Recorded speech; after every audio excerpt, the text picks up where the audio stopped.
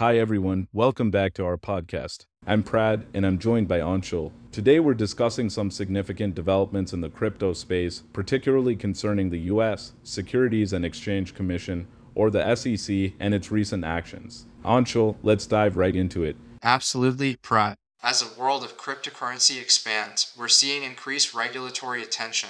The SEC, in particular, has been quite proactive.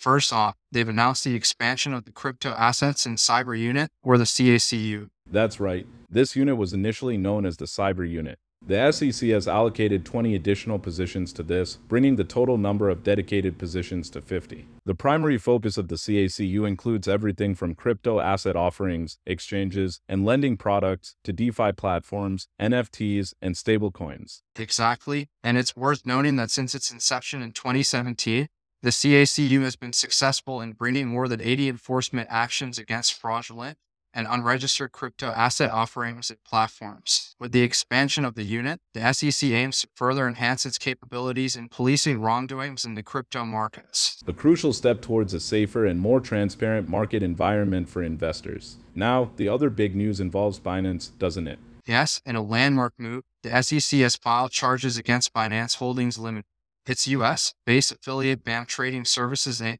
and their founder, Changpeng Zhao. The allegations range from operating as unregistered exchanges, brokers, dealers, and clearing agencies to unregistered offers and sales of crypto assets, and even misleading investors. Quite a comprehensive list. It seems to underscore the importance of proper registration and licensing, as well as transparency. So, what does this all mean for the crypto industry as a whole, Anshul? Well, these actions send a clear signal that regulatory authorities are closely monitoring the market and will hold businesses accountable for any misconduct.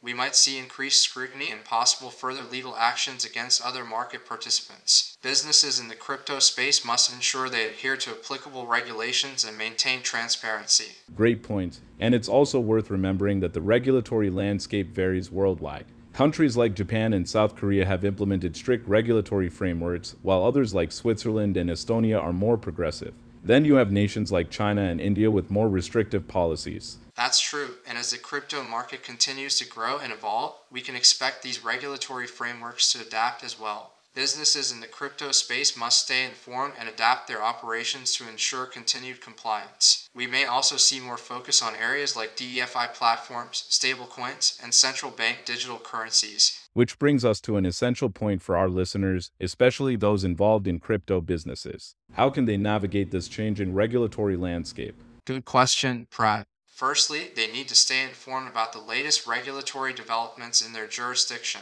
Proper registration and licensing are crucial. Implementing robust risk management and compliance programs and maintaining transparency and accurate record keeping is equally important.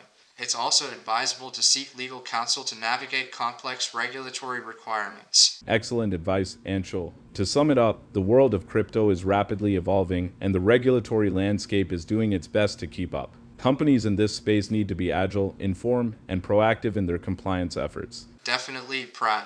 These are exciting times, and we can expect more developments in the future. It's essential for businesses to adapt and contribute to a safer, more transparent market for everyone. Well said, Anshul. That wraps up our discussion for today, folks. Remember, transparency, compliance, and staying informed are key in this ever-evolving landscape. Stay tuned for more updates in our next podcast. Thanks for joining us.